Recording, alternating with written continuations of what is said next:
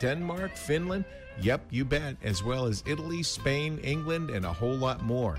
From coast to coast here in the U.S. and all the way over to Australia and Southeast Asia. The blues comes in many forms these days, and I love to spin them all right here on the Blues Station every Wednesday afternoon from 2 to 4 on WERU-FM or online at weru.org. Support for WERU comes from our listeners and from the Nancy Place Homestead and Hostel, promoting harmony with the self, others, and the planet through education, eco-lodging, and the farm stand at 1313 Bald Mountain Road in North Orland. More at thenancyplace.com. And you're listening to WERU FM 89.9 in Blue Hill, 99.9 in Bangor, and all over the place at WERU.org. We are volunteer-powered, we're listener-supported, and we are a voice of many voices. Looking for a chance of showers this afternoon, mainly before 5 p.m., high of 53, low tonight 34, partly cloudy, and tomorrow looks like a high of 41 with mostly sunny and breezy. Stay tuned for main currents.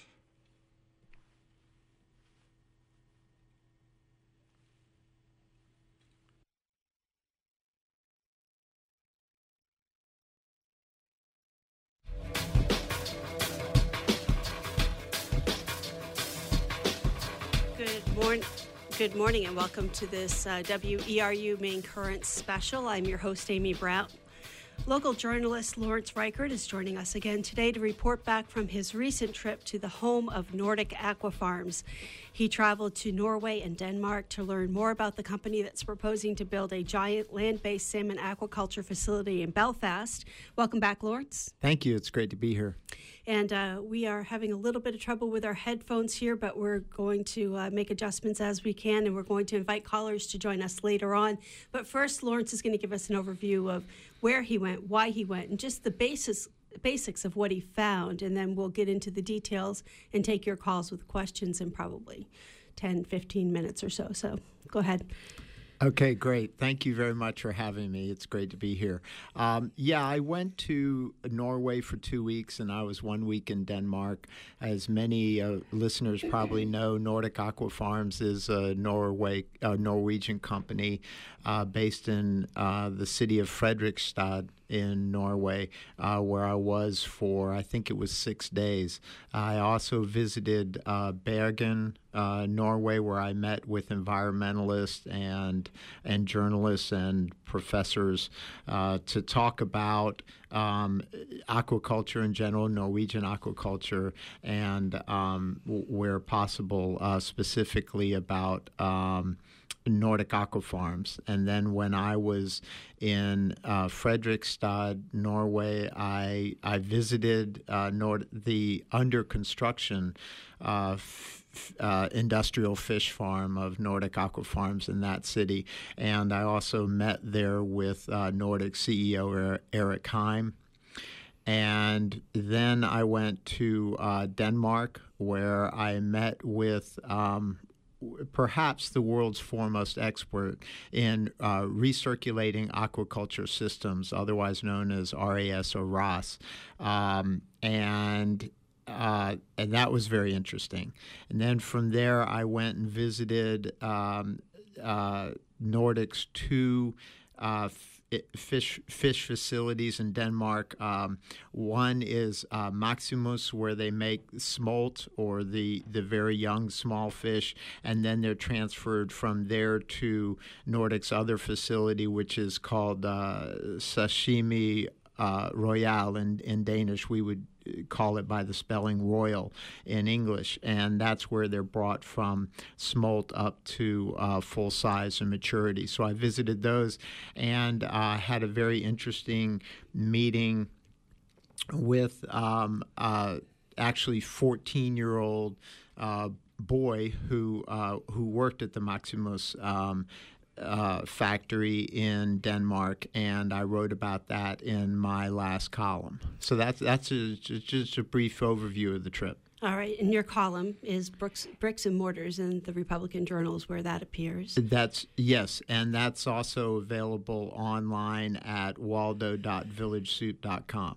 All right. So we'll get into some of the specifics. I want to give the phone number first because just hearing the overview of where Lawrence has been, a lot of you who have questions, concerns about the project in Belfast may have some questions for Lawrence, so you can give us a call. The number straight into the studio is 469-0500. Again, locally, 469-0500. John Greenman standing by. He'll put you through, and you can ask questions to Lawrence Reichert about his recent trip and what he found there. And you can also call toll-free at 1-866-625-9378. Again, 1-866-625-9378. So how does their or do their operations, plural, over there compare to what they're proposing to build in Belfast? Well, what they're proposing in Belfast is much bigger than the totality of their operations over there. In Fredrikstad, Norway, which, as I said, is still under construction, they plan to, when they're finished with construction, they plan to produce something like approximately 5,000 tons of fish per year, salmon. And then in Denmark at the Sashimi Royal plant, it's also approximately 5,000 tons. That, however, is not salmon, that's kingfish. But so that would make a total of 10,000 tons, or that's 20 million pounds.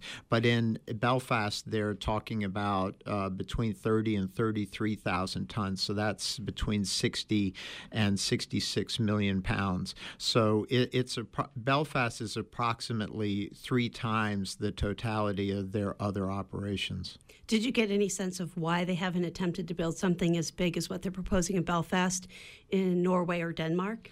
Well, the reason that they give is they want to be close to U.S. markets, and they tout the environmental reasons for doing that. The carbon footprint. Yeah, but that doesn't take into account that the carbon footprint of bringing the feed to Belfast from forage fish that come largely from Peru and Chile, and then soy, which in the Norwegian industry, fish farm industry, 70% of the feed is Brazilian soy.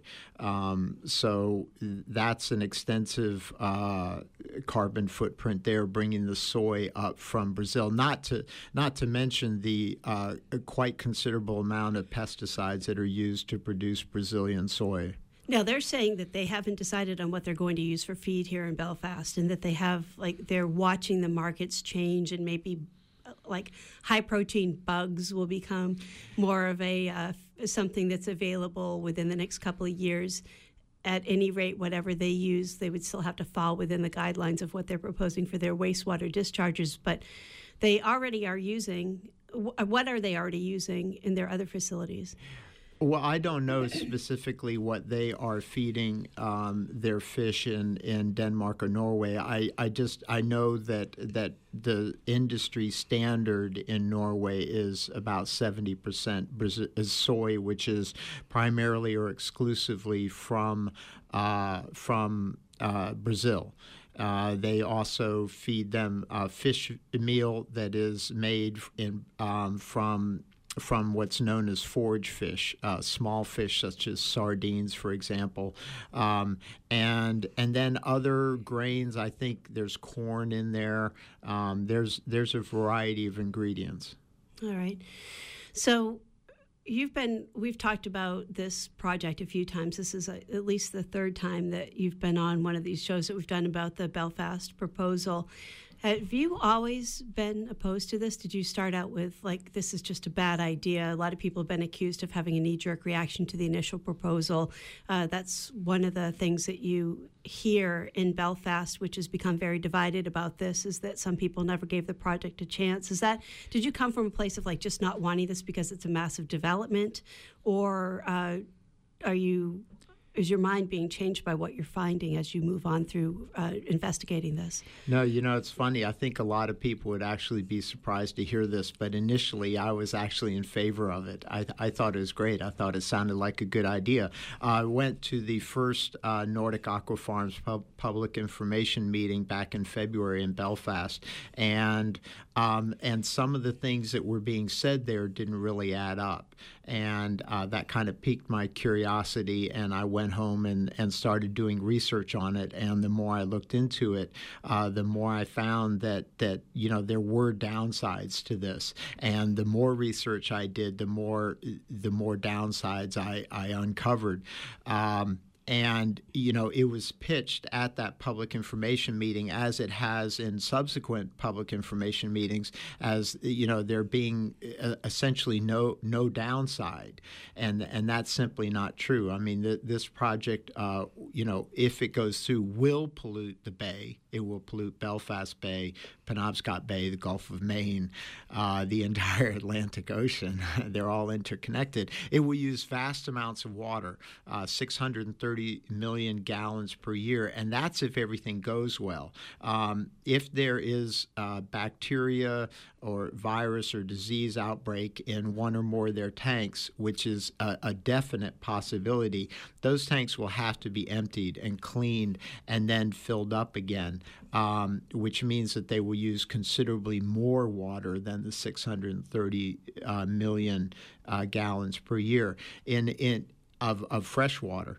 In addition to that, they will destroy at least 40 acres of beautiful woods, which amount to somewhere between 13 and 15 tons of carbon sequestration per year will be destroyed. In my opinion, they will destroy the 1 mile of the Little River Trail. I think that's borne out by the video that Nordic Aquafarms has on its website. If you look at it, their quite large buildings will come very close to the trail. And meanwhile, the city of Belfast is saying that it is going to protect that trail. So you don't think the tax relief that this is supposed to come to the city and the approximately 60 jobs will outweigh that? No, in my opinion, no. And the tax revenue that would occur under this project is considerably less than one might think. I'm not an expert on this, but my understanding is that it will be cut about in half by the state. Essentially, make a long story short, we'll say, well, now you've got all this extra tax revenue. You don't need as much help from us for your schools. They will also be building, I believe, in a pine tree zone where they will get tax breaks. They're also being given various, giveaways from the city of Belfast. It's also interesting. I mean, this hasn't been talked about as much, but, Nordic Aquafarms has, relationships with organizations like Deloitte and others who make it their life's business to help the rich and the very rich avoid taxes by parking their money in offshore accounts. And Nordic is also registered in its business, its American business in Delaware, and there may be tax benefits to them for that. Every indication is that Nordic is going to do everything it can to reduce its tax load as much as possible. They located their headquarters in Portland instead of Belfast as well. So. That is correct. So, all right, several stories reporting back from your trip to Norway and Denmark. Where do you want to start? Well, I always believe in leading with your best stuff. Okay.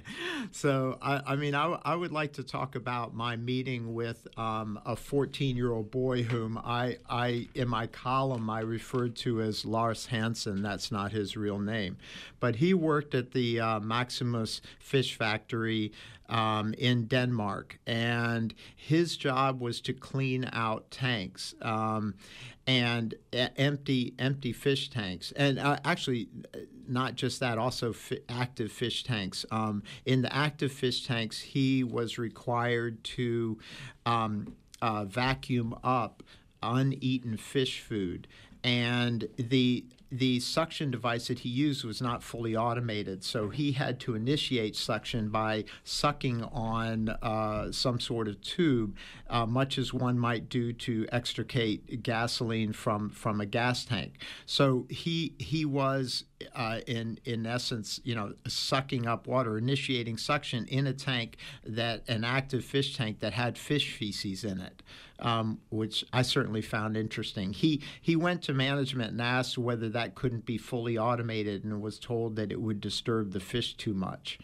And then, according to Lars, he was working. He cleaned out the tanks with a DuPont chemical called Virkon S, and I contacted the Danish equivalent of the Danish equivalent of our OSHA, Occupational Safety and Health Administration, and they told me that workers must wear protective eyewear when dealing with this chemical, and Lars did not. And secondly, they told me that 14-year-olds are not allowed to handle this chemical under any circumstances. So it's called AT is the government agency in Denmark. They are initiating an inquiry into this, which may result in a full-blown investigation of possible labor law and child labor violations. And when I heard about this from Lars, I sent off an email to a scientist who, I think it was within an hour, sent me DuPont's official government disclosures, and there it was plainly visible that this is a chemical that is potentially harmful to eyes. And it just struck me that the management there would allow any worker to work with this chemical without protective eyewear, but especially a 14-year-old child. Is it common for kids that young to be working there? It is legal. It is legal. It is legal.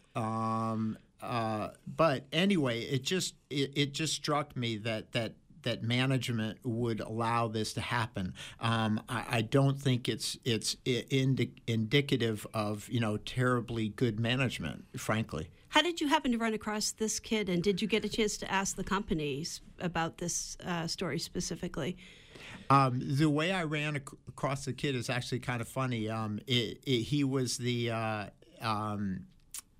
nephew of my hostess, my Airbnb hostess, and no, I have not spoken with the company about it. When I interviewed Eric Heim, Nordic CEO Eric Heim in Norway, he told me that I was more than welcome to contact the head of Nordic's operations in Denmark. But when I went to the offices of Nordic in Denmark, I was told that the head of their Danish operations would not speak with me, and that I was to leave the premises, and that I was not to take any photographs. Troublemaker. Well, I certainly hope so. Again, if you'd like to ask any questions, we're talking with Lawrence Reichert today on a Maine Current special. He has recently returned from a trip to Denmark and Norway looking at Nordic Aquafarms operations in those countries.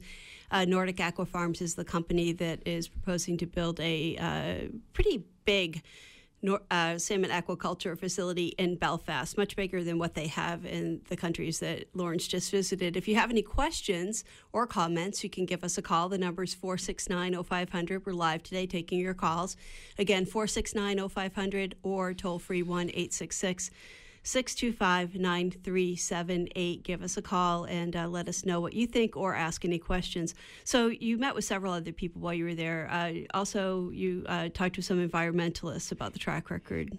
Yes, indeed. When I first landed in Bergen, Norway, on the southwest coast of Norway, and there I spent parts of a couple of days with a man by the name of Kurt Odekalv, who is probably the most well-known environmentalist in Norway. And I went with him to visit a fish farm, and we spoke a lot about the high level of toxins in farm fish, especially salmon. And and court said that approximately 70% of the toxins that are found in farm fish come directly from the feed, so that it is said that on land-based fish farms, they don't have a problem with lice, and thus they don't need to use the pesticides that are used to kill lice, and that may reduce the amount of toxins in the fish. But as I said, court said that about 70% of the toxins found in farm fish come from the feed, so that would still be a problem with land-based fish. So the reason we're making that comparison for people who don't follow aquaculture is that there have been a lot of folks who were opposed to the sea pen style aquaculture over the years. Some of them have actually come out in support of the land-based aquaculture, saying it would be a lot safer. You're saying this environmentalist from who is well known in Norway, Norway doesn't think that necessarily completely takes care of the problem. No, it definitely does not completely take care of the problem. I think that it is somewhat better environmentally, but there is still a problem with fish escapes. There have been documented fish escapes from land-based fish farms in Norway, numbering in the hundreds of thousands of fish. Okay, and that's through the pipes. Yes, one was as recently as this last summer. Oh, I don't know whether those escapes happened specifically through the pipes. Some of those escapes can happen during transfer. Okay, let's get back to that. We've got a couple of callers waiting. First, we have Catherine on the line. Yes, hi, Amy. Hey, Catherine. I would like to know, in regard to fish farms, what is happening with the Bucksport? It seems to be very quiet. It seems to have all the same problems ahead. I understand that area is very, very depressed, so I can see how they would be, pleased with this possibility of jobs. But certainly that's the same problem there. Is it the same company? So I'll listen now. Okay, we actually have a program on the archives from when they did their public presentation in Bucksport that you can find in Maine Currents under the archives. Okay. And at some point we will potentially do more of a follow-up with that. If anybody is listening who specifically wants to comment on that, that's fine. But Lawrence has been looking more specifically into the situation in Belfast. So yeah, but it's all the same thing, really. Okay, thank you. Thank you. I have been looking, very little into Bucksport, mostly into Belfast. Yeah, but I do have a couple of comments in regard to the call. Okay. And that is, first of all, it is not the same company. Right. The company in Bucksport is Whole Oceans. The other one major difference between the two is that the one in Bucksport will be housed in an existing industrial infrastructure, the old paper mill, whereas in Belfast, as I said earlier, they plan to clear cut 40 acres, possibly more, and construct a whole new facility. Yeah, I mean, there are a lot of differences between the two, and we aren't prepared to really get into that today, so I don't want to shift gears in that direction. But we will follow up on that more, and like I said, there's a program on the archives. Lou, thank you for your patience. Welcome to the program. Hi there. Can you hear me okay? Yep, thanks. I don't know much about the one in Bucksport other than a good friend of mine who is a pioneer in aquaculture in Maine. He said that the water it'll be surface water there from Silver Lake, primarily for fresh water. And he's a little concerned that he says in a very short amount of time they'll be dealing with pathogen trouble there. Yeah, I think we probably should just not get into the Bucksport since we're speculating and we don't have anybody with us who can answer questions about that right now. Sure. But do you have a question or comment about the Belfast proposal or about Lawrence's recent trip? Yeah, I do, actually. And I was curious his opinion. I've been following the issue in Belfast pretty closely.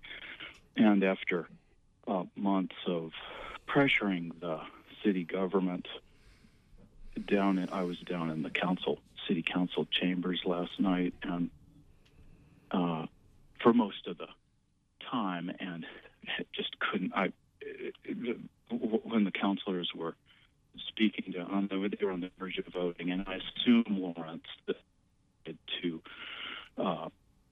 enact the zoning amendments to say yes to the proposals. And so my question for you, Lawrence, is around do you have any insight into why the city council has been acting as I gather it was a 5-0 vote. I can't say for sure. Yes, it was. They feel like they've been acting as a monolith.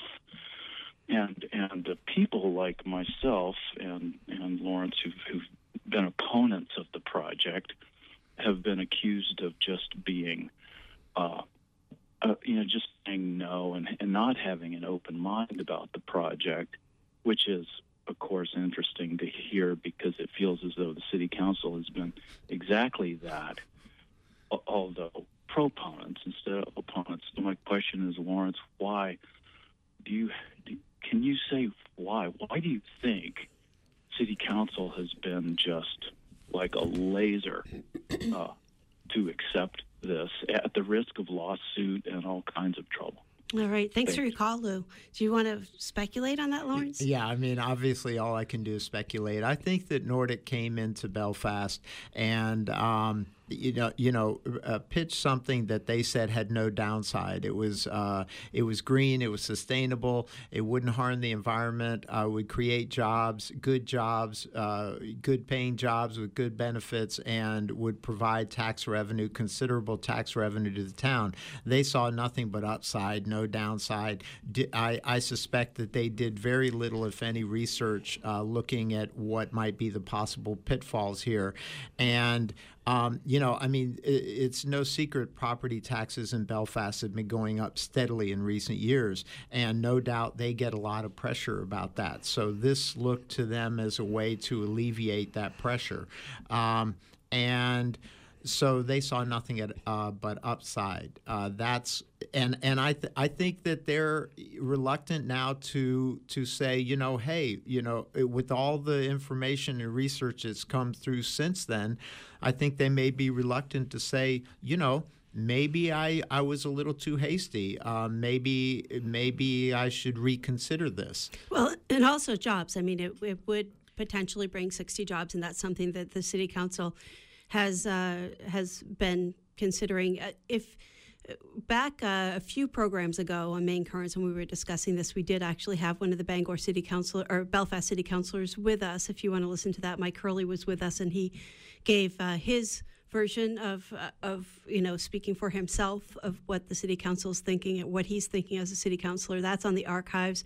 After that program with him and also a representative of Nordic Aquafarms, which went quite well, and our listeners, our callers were all very courteous. Both decided that they were no longer going to appear on Main Currents to answer questions. So if you're out there listening and you want to call in, feel free. We do have another call waiting from Yo. Welcome to the program, Yo. Good morning. This is Yo in Tremont.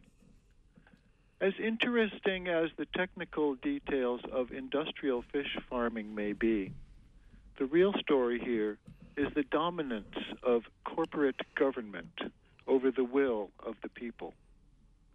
Thank you for putting on this program, and thank you to everyone for being community radio. Thanks, Joe.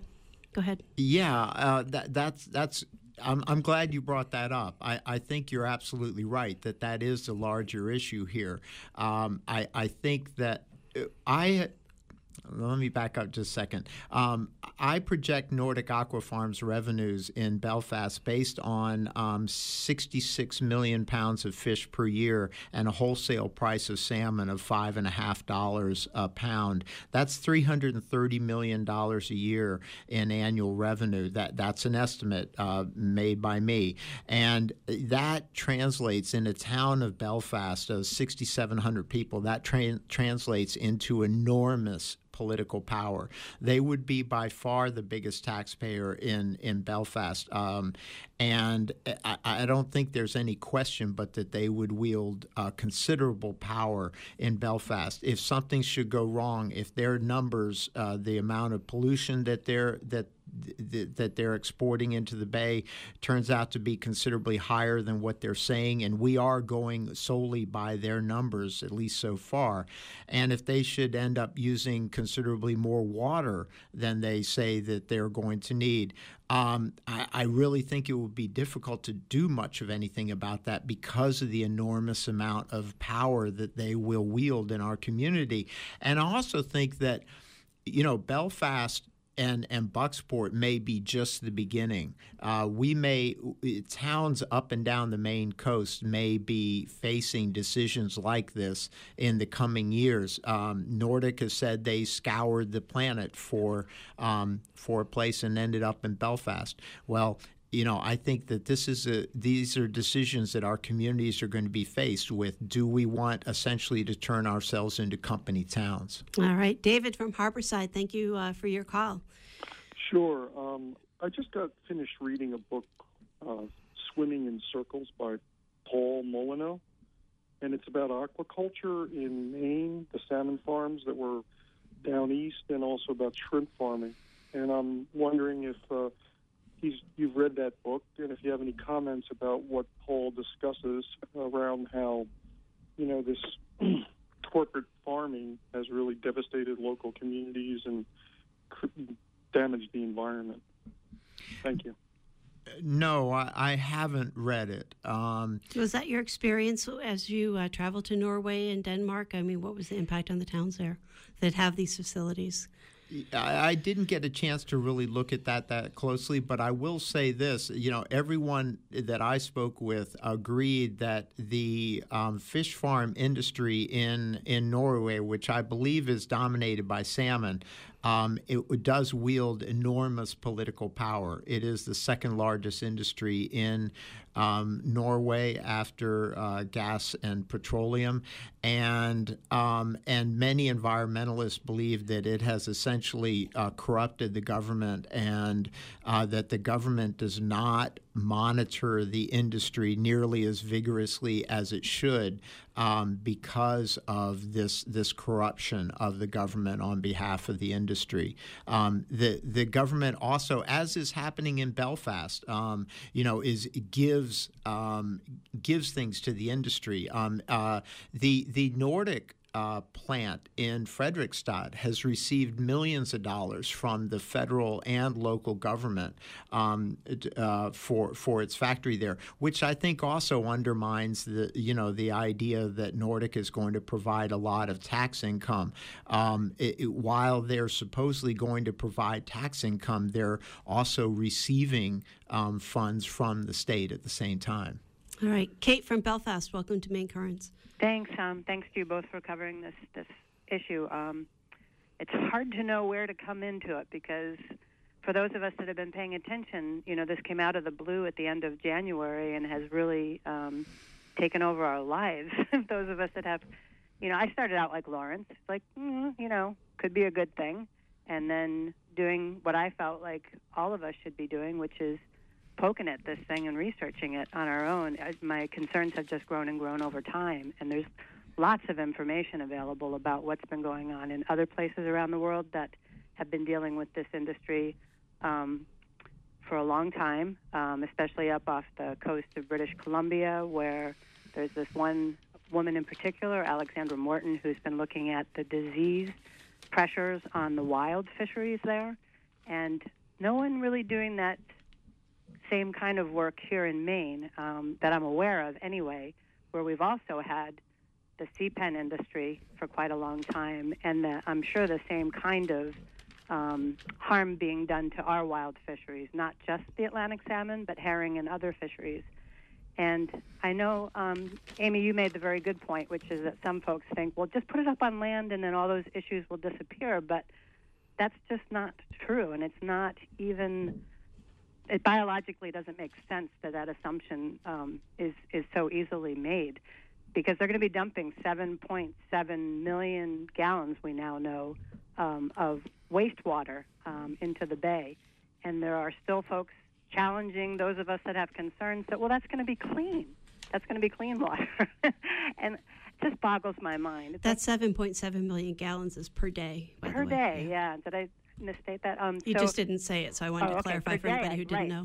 That's just, and then the intake often doesn't include the fact that they're going to be taking more water out of the bay than they're going to be taking from both the deep wells on the site there and also from the aquifers that provide drinking water for both Belfast and Northport. So just huge quantities of water and huge risks as far as potentially putting out contaminants into the bay, including things that would harm our fisheries that are really needing everything we can throw at them to recover. And I think that our fisheries have already been harmed for however many decades we've had this industry in our waters in Maine, but no one has been exposing that the way Alexander Morton's been doing in British Columbia. So, for instance, there's a sort of misnamed disease called salmon anemia, which really should be flu, salmon flu, like we've heard of avian flu and swine flu. There's a salmon flu, and that has shown up in wild salmon, wild herring, wild bass, I believe. Other fishes are also, but our endangered Atlantic salmon should be of great concern, since our state and federal government and nonprofits spend just oodles of money trying to keep them from going extinct. And this industry, I think, has been at greater risk to their recovery than the dams that we really need to be taking off of our waterways and overfishing, which often get pointed at first.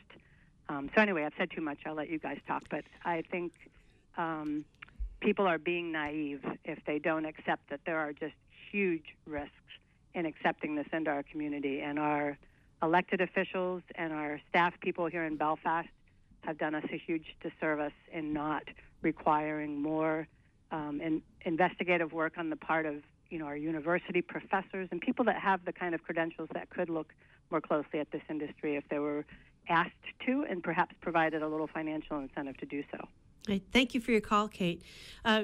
If you're just joining us, you're listening to a Maine Current Special. This is Amy Brown. I'm here with Lawrence Reichert, a journalist who's been covering the salmon aquaculture proposal in Belfast. And recently, we're talking about his recent trip where he went to check out Nordic Aquafarms facilities in Denmark and Norway, Nordic Aquafarms being the company that is proposing to build the location in Belfast. You spoke with Eric Heim while you were on your trip, and he said that the fish farm in Denmark had never had a problem with disease. Yes. Thank you so much for bringing that up. Yes. He said that the Maximus plant, as I said earlier, they have two plants in Denmark. And he said that specifically at the Maximus plant in Denmark, there had been no problem with the disease at that plant. According to the 14-year-old I spoke with who worked there was a regular problem with disease there. In the 6 or 7 months that he worked there, beginning in late 2017, he said that they lost between 5 and 7 complete tanks of fish. I think they have 12 tanks. And he said they lost between 5 and 7 to disease. And he said that on average they lose 1 out of every 25 tanks to disease. So that would make it a 4% loss rate. I also spoke with Bent Urup, as I said earlier, one of the world's foremost experts in the recirculating aquaculture system that Nordic wants to use here in Belfast. And he confirmed that that there had been disease problems at Maximus. He actually started Maximus, sold it, bought it back, and sold it again. So I think it's safe to say he knows quite a bit about Maximus. I also had albeit secondhand, third source on that.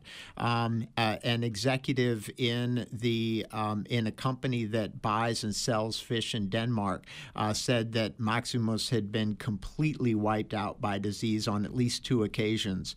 And it's kind of interesting that when I called up that executive, he denied all knowledge of that. And I went back to my source for that, and he said that executive had absolutely said that, no question about it. So I think I think I believe my source, and I think that it is indicative of the culture within this industry, how they protect one another. Okay. Thank you for your patience. Matt from Monhegan, welcome to Maine Currents. Hey, hi. I'm a commercial fisherman in Mid-Coast, Maine. And you have to remember that these aquaculture companies are a corporation, and they're mandated legally to make money for their shareholders. They have to make money. And they'll do whatever it's going to take to make money, whether it's pollution, whether it's automation, whether it's taking taxes and not doing what they said they're going to do. And they're going to do it till it's not profitable, and then they're going to pick up and they're going to walk away. And if you're going to do something like this, there should be a huge bond put up front, $1 billion to deal with this, that they can have back at the end of their tenure to clean up after themselves. You can imagine a big spill coming down Penobscot Bay to the herring, to the lobster resource, to the groundfish resource. You know, it could be a tragedy. And they also, you have to remember that the wild fisheries is the only food-producing industry in the United States that these big companies don't have any handle on. They can't control it.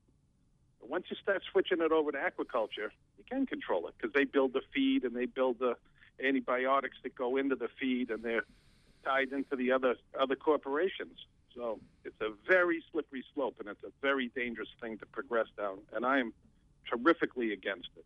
I think aquaculture works well on small-scale oyster farms, cohogs, small shellfish, done locally, not this kind of corporate thing, and especially a corporation from another country. Do it somewhere else. You scoured the planet to find a small town that they could come in and conquer and divide and promise them all kinds of things, and that's what they're doing. It's toxic. You've got to stay away from this. Thank you. Thank you for your call, Matt. And some have speculated that Maine is a prime location for companies like this because our water extraction laws are really lax, and compare these kinds of facilities to what's happening with Nestle and the Poland Spring water bottling in southern Maine. But I want to touch on something else that Matt said before we take another call. He touched on the impact on fisheries. One of the other potential impacts on fisheries that I know you've written about before, Lawrence, is the fish that might go into the feed, and how those fish are actually part of the food chain in the areas that they're brought in from, and they are used in making feed for this aquaculture fish. Right. They are an extremely important part of the food chain in the environments in which they exist, which is principally in Peru and Chile and to a lesser degree in Vietnam. Nordic mentioned also the North Atlantic, but I don't see much going on there. But what it is, it's the bottom of the food chain. So when you disrupt that, you disrupt the entire food chain. And in Peru, the anchovy harvest, and they also harvest sardines and other small fish for this purpose, but it has been closed down on at least one or two occasions in Peru because of overfishing, and that is mostly for fish farms, and Norway is the biggest fish farm country in the world. All right. Again, if you're just joining us, if you have a question, comment, an opinion, either way about this facility, we're here mostly today to talk about Lawrence Reichert's recent trip doing investigative journalism. He went to Norway and Denmark to check out Nordic Aquafarm's facilities there to contribute to his reporting on the facility that's being proposed for Belfast. So if you have any questions about that, give us a call, 469-0500 or 1-866-625-9378. David from Brooklyn, go ahead. Hi, thanks for the program. Thanks for the coverage. And Lawrence, certainly thank you for your investigation. I do feel that any program of this nature, which is so full of, I might call it damning evidence against, would be remiss to the listeners if it did not take some time to suggest what we might do.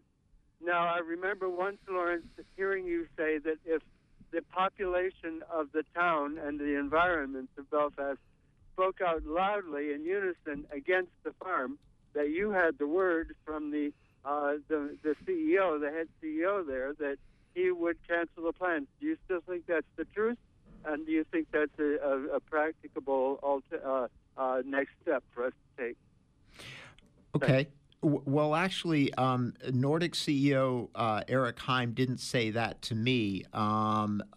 What he did, he sent various emails to Belfast City Manager Joe Slocum, in which he said that we've been making it clear from the very beginning that we did not want to go where we were not wanted by the citizenry. And he indicated, he said, we are getting more and more indications that the opposition may be greater than you're portraying it. And, we've been clear on this point from the beginning.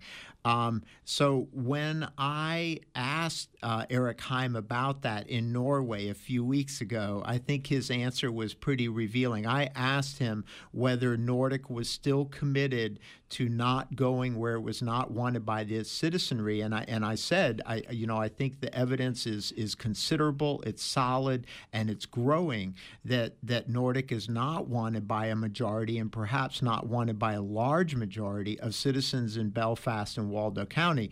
And Eric Heim said to me, well, people will get a chance to speak in the licensing process. And in my column, a couple columns back, I said, well, in other words, no. Nordic is no longer committed to not going where it is not wanted. That is how I interpret that remark, is that people will have a chance to speak, but that their commitment to not going where they're not wanted is essentially now off the table. I think that they have invested so much in Belfast that commitment has essentially been thrown out the window. Well, and some of the city councillors do insist, and also you see some on Facebook commenting that there are a lot of people in Belfast who do support this project, who do think that it would bring some tax relief, who do think that it would bring some jobs to the area, who think that the people who oppose it are wealthy retirees who just have a knee-jerk reaction to anything that comes in. We haven't, on any of the shows that we've done in this, heard from those folks calling in on the show, although they're certainly welcome and everybody is treated fairly here. We have not heard them either at least any of the public hearings that I've been to, or meetings about this that I've been to in Belfast. I've been to several now. There have been one or two people who've spoken saying we trust the city council, but in terms of information or people just testifying with questions, the vast overwhelming majority of people at all of the ones that I've attended have spoken out in opposition, or at least expressed concern and said the process should be slowed down until some questions are answered. Yeah, I think that the meetings have followed a very specific pattern of, I would say, 15 to 20 people get up and speak against it, and 0 to maybe 1 person gets up and speaks for it, essentially, to make a long story short. I would also like to point out that City Manager Joe Slocum in Belfast wrote to CEO Eric Heim and said that they had received 143 letters in opposition, and he made no mention of any letters that were in favor, and presumably he would have. Let's take another call. Jim from Belfast, thanks for your patience. Yeah, well, I'm just chiming in here, and I've been at every public hearing and all the information sessions from Nordic except one, and I have actually never seen anything quite as surreal as this in my life, where, after all these months of backdoor meetings, the council is moving in lockstep in supporting this one industrial applicant in face of so much public opposition. I was there last night till midnight at the council meeting where they did more shenanigans, basically saying, our comprehensive plan is it's in agreement with the 2009 one with this amendment that they want to make, and the planning board voted 5-0 saying it wasn't. But anyway, to me it threw me into the race. I'm running as a write-in candidate because of that, for Ward 5 in the city, and the reason is that I want the public to be able to actually be heard. And it's one thing to listen and to actually let the public come, which was we had to fight for that and have a lawsuit. Finally, they had hearings to kind of skirt a lawsuit, and then after they had the hearings and is overwhelmingly opposed, they just keep marching forward. So that's disingenuous to me in some way. And I really don't like that because I love Belfast. And, we have all our rivers dammed. We haven't done any work to really restore our fisheries. And we could have a million alewives coming down and feeding the lower part of the food chain and having a recovery started. But we have shellfish closures all over from high nitrogen.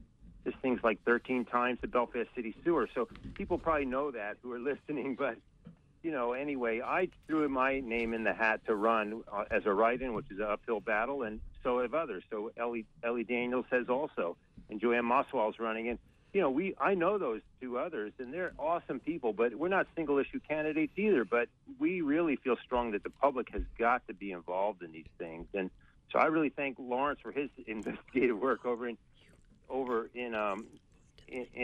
Denmark and Norway. But the only question I have for Lawrence is if he found out any reason why this company that was going to build Nordic went bankrupt recently, and also about the industry, the insurance industry. I want to ask him about that, who says this is risky and they are having a hard time finding people who want to insure these plans. So I'll leave it at that, and thanks. And if Lawrence could address those questions, I'd be grateful. Thanks, Jim. Sure. Just real quickly, because we only have a few minutes, I actually spoke with a representative of, I think it's called I can't remember, Catlin, or in Bergen, Norway. They are the world's largest insurer of fish farms. And he said, yes, this is a new thing, a new technology, a new industry on land-based, and it is difficult to insure it because they don't know what the risk factors are. And I'm trying to think what your other point was. You had another question as well, but... Let's go to the next call, and Sure. we'll give your contact information at the end so people can get in touch with you. I'm sure you'll be writing more about this too. So Sure. Go ahead, Peter from Belfast. Yes, good morning. Just in agreement with what previous callers have said, I think, we need to be honest what this whole project is about. It's about controlling the food source and doing it at a corporate level. This is the whole premise that corporations are built on, is to corner a market, to monopolize it, to extract whatever you can as far as profit from it, and move on. And anyone who has studied this issue, clearly there is so much evidence that it's a fantasy, that it's the way of the future to feed the world. It's all about corporate profits. And, there is considerable opposition. I, too, was at the city council meeting right till the end last night, past midnight. And, it is sad that our city council is so dedicated to promoting and advocating for this project, in spite of enormous opposition. I've been to the other meetings, public information, et cetera. And, it's clear that there is just monumental opposition, because it's untried, it's untested, it is risky. There's very, very paltry benefits for the average citizen of Belfast, save for maybe a little bit of tax relief. But, there's an opportunity probably to show some of this opposition. We got word last night at the city council meeting that the Nordic Aquafarms local office in Belfast, opposite City Hall, is intending to have some type of a grand opening ribbon cutting, we heard, on October 30th. We don't know any more details or time of day, but it might be an opportunity for people to show up and express their welcoming or their opposition to this industry. Another option, of course, we have Election Day coming up, and as previous callers have said, this might require a regime change, and these candidates. Jim Merkel and Joanne Mosswell and Ellie Daniels have stepped up. They are not single-issue candidates, but they have stepped up because they feel that this is the last resort we have. If this is truly the will of the people of Belfast to resist this, and we're not getting satisfaction. So anyway, that's just my 2 cents. And Lawrence, I applaud your work and your research and your distribution of important information. Thank you. Thanks for your call, Peter. And that's going to be the last call we take, so I'm going to hand it over to Lawrence for any last thoughts that you have, and also to let people know what you'll be writing about next, because you've got fodder for several more columns, I'm sure, and how they can get in touch and also find your column. Great. Okay, first of all, the name of my column is Bricks and Mortars. It can be found in the Republican Journal every other week, and it can also be found online at waldo.villagesoup.com. I will be writing more about Nordic. My next column will be on Nordic. And I would like to make a couple of points regarding the calls that we just received. One other critical, I think, important barometer of public opinion on this, and I've written about this in my column, is that Jan Dodge, who is running for the state house, she knocked on, when I spoke to her, I think it was 1,725 doors, something like that. Of those, she said 15% said that Nordic was either an important or very important issue to them. And of those 15%, 80% of them were against the Nordic Aquafarms proposal. So I think that the callers are right, that every indication is that there is either a majority or large majority of opposition to this. One caller raised the question of bonds in case something goes wrong. This has been raised a number of times, and no one has ever addressed this question. So it would certainly indicate that there's not going to be any kind of bond. And one more thing I'd like to say is that, the opposition often gets accused of just being anti-everything, not in my backyard, not putting forth any alternative positive proposals, and I think that's absolutely wrong. I wrote an op-ed for the Bangor Daily News that outlined an aquaculture system that not only doesn't pollute, but actually regenerates and renews the oceans and promotes carbon sequestration. So I would encourage people to go to greenwave.org and check out that system and look for my column in the archives of the Bangor Daily News. This is a different aquaculture system. It would be locally owned, locally run. The profits would stay in the community. All right. And do you still have an email sign up for people who want to get your column that way? Yes. Folks can email me at lreichard@gmail.com, and that's LREICHARD@gmail.com. All right. And you'll send out your column as it comes out each time? Yes. Thanks for being with us again today, Lawrence Reichert. Appreciate your time. Oh, it's a great pleasure. Thanks for having me.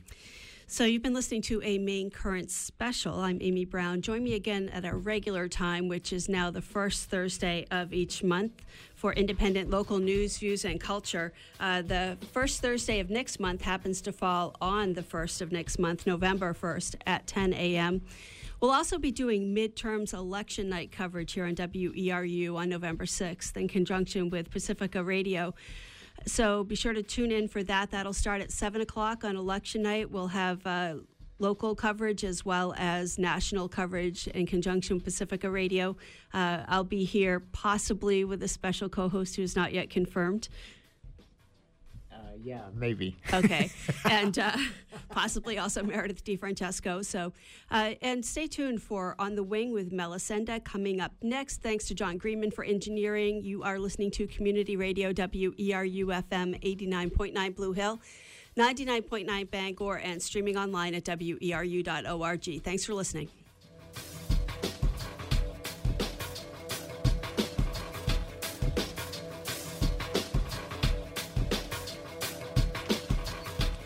We got a couple of minutes before Mel's going to be on the air, so let's take a quick look at the weather while we can. A chance of showers mainly before 5 p.m., partly sunny with a high near 53. Southwest winds 77 to 11 miles an hour with gusts as high as 21 miles an hour. Chance of precipitation is 40%. Tonight, a low of 34. Oh, we're getting down to the really cold times. Tomorrow night is a low of 28, so watch out for that chill factor, which is coming our way. Cover those vegetables, etc., etc.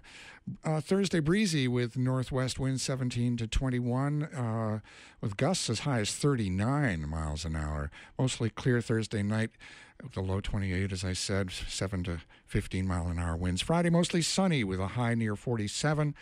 Light west wind becoming southwest 5 to 10, and then Friday night mostly cloudy with a low of 43. Saturday, chance of showers, mostly cloudy with a high near 56. 8 to 16 mile an hour winds. Chance of precipitation is 40%. Mostly cloudy on Saturday night with a low of 38. And Sunday night is a low of 29. Definitely in the chilly season. Watch out. Be careful. Get those plants in before they freeze. Listener support and volunteer power are the foundation of community radio. To donate or volunteer at WERU, please call 469-6600 or email at info@weru.org or pledge online at weru.org. Thank you. Here at WERU, radio isn't just something that people passively listen to. It's something that our community fully participates in creating. We know that our listeners have things to say, and